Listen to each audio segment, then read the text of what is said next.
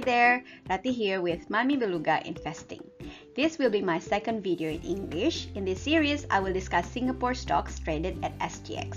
I have not made any direct position in SGX. However, I've been consistently purchasing SPDR STI ETF since mid-2020. My aim for this series is to discuss the performance of individual stocks that made up the index. I will look into their profitability, their resistance to crisis, and finally answer the question, should I take a position for this particular stock? In this video, I'll discuss OCBC Bank with stock symbol O39. I have my first account at OCBC to the OCBC 360 program before. And as for today, 16th of March 2021, OCBC Bank made 11.4% of the index, which is the second largest component after DBS Bank. Okay, my quick take for OCBC is, it is an excellent performing company that would be a nice part of anyone's portfolio. Nice fundamental, and for a while it is undervalued. 2, I'm interested in taking a position for this bank. However, the cash amount required for a single lot is rather steep. I might want to consider it further. Okay, how did I come out with those conclusions? Keep watching this video till the end. A little disclaimer, this is an amateur video. My main intention is to record my journey of learning and practicing investing from scratch. This video shall not replace any financial advice and neither suggestion to take a position, buy or sell in the stock market. Please conduct your own research before making any decision. Finally, feel free to put your comments, criticisms and suggestions in the comment section. But please be nice to me as I'm just starting to make videos analyzing Singapore stock. Okay, now let's talk a bit about OCBC Bank's profile. Based on OCBC's website, this bank is relatively old Singapore bank. It was formed in 1932 from the merger of 3 local banks, the oldest of which was founded in 1912. Currently, OCBC is the second largest financial service group in Southeast Asia by assets. It is one of the world's most highly rated banks. In terms of ownership, the 2 largest shareholders of OCBC are Salat Private Limited and Lee Foundation, which each held 11.97% and 5.03% respectively. Okay, now let's get into its performance for the past few years. To look at the company's performance, I'll start with their ability to generate income and how good they are at maintaining it. The simplest one will be keeping track of their earning per share of a certain period of time. Particularly, I would like to see how the company performed during crisis. So here on the screen, I plot OCBC's earning per share for over a decade, from 2008 to 2020. The plot that we have on the screen includes at least 2 crises. One is in 2008, which is the US subprime mortgage collapse, and the second one is the COVID-19 pandemic, which I believe is still ongoing. We can see in the plot on our screen, OCBC has a general uptrend profit. Naturally, it dipped during crisis in 2008 and seems to dip again in 2020. Considering the large increase since 2016, the drop in 2020 does not look that horrible. Okay, now let's look at the effect of pandemic to OCBC performance closer. Here I plot OCBC's quarterly EPS so that I have a closer look on the pandemic effect on the company. We can see that prior to 2020, OCBC's income is pretty stable except for that in third quarter of 2018. OCBC income dropped sharply in the first quarter of 2020. But I doubt that it was caused by the COVID-19 circuit breaker or CB in Singapore, since CB was only started on the first quarter of 2020. By the second quarter of 2020, OCBC income raised slightly, which seems to recover towards the end of 2020. Okay, overall, it seems like OCBC was affected by pandemic, but it seems to have managed pretty well for the situation. Okay, next, let's take a look at how much of those income got distributed back to the shareholder as dividend. So here I plot the dividend distribution over the last 10 years. The dividend is plotted as with red markers connected with thick line, red dots with thick red line. Each marker is notated with two numbers. Number on the top is the amount of dividend per share, and the lower number is the payout ratio.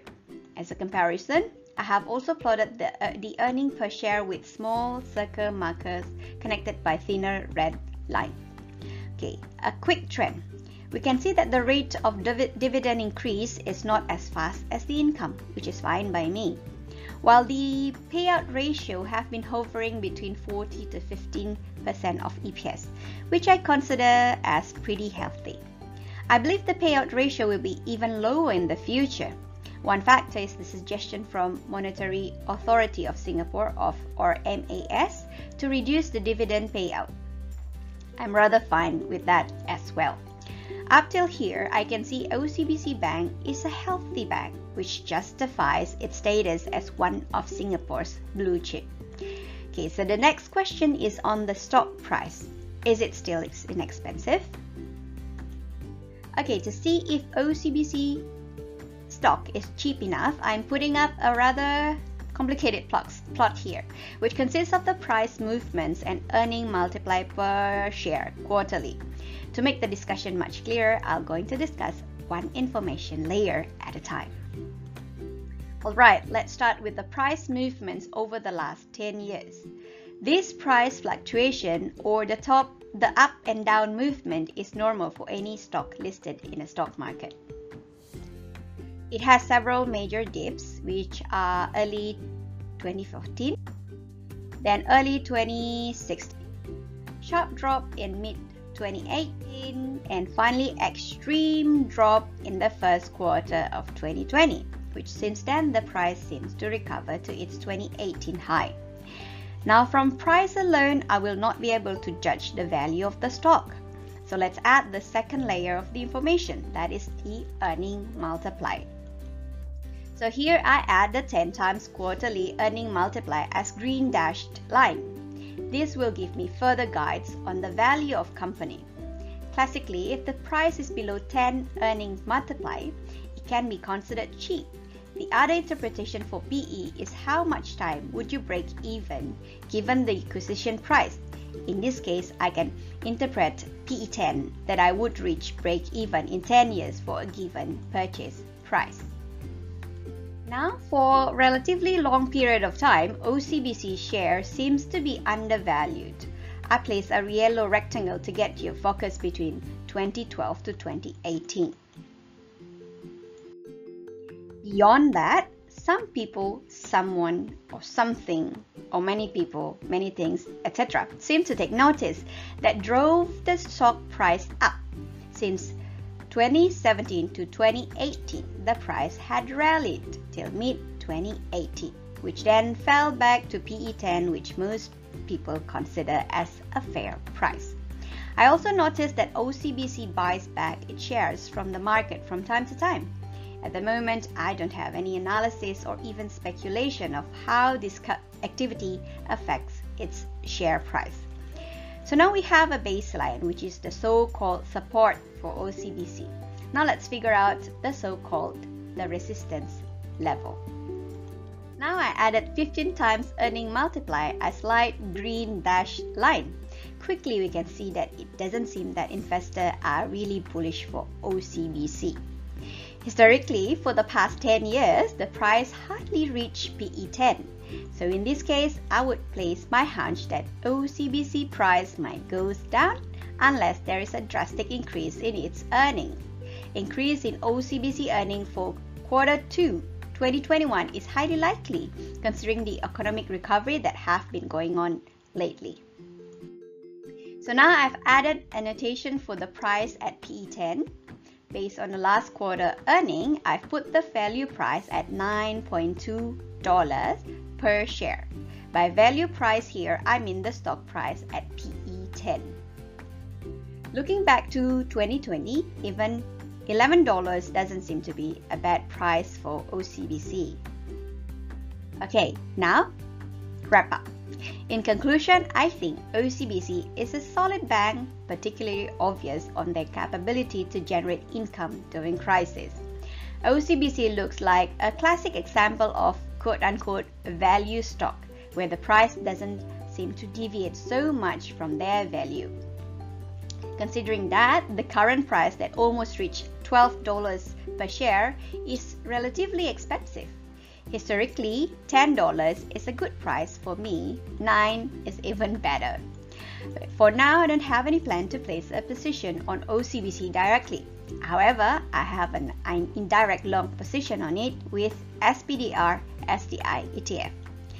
Okay, that's all for my discussion about OCBC today. I hope this can be useful for both investor and trader. And I'll see you again on my next video. See you. Bye.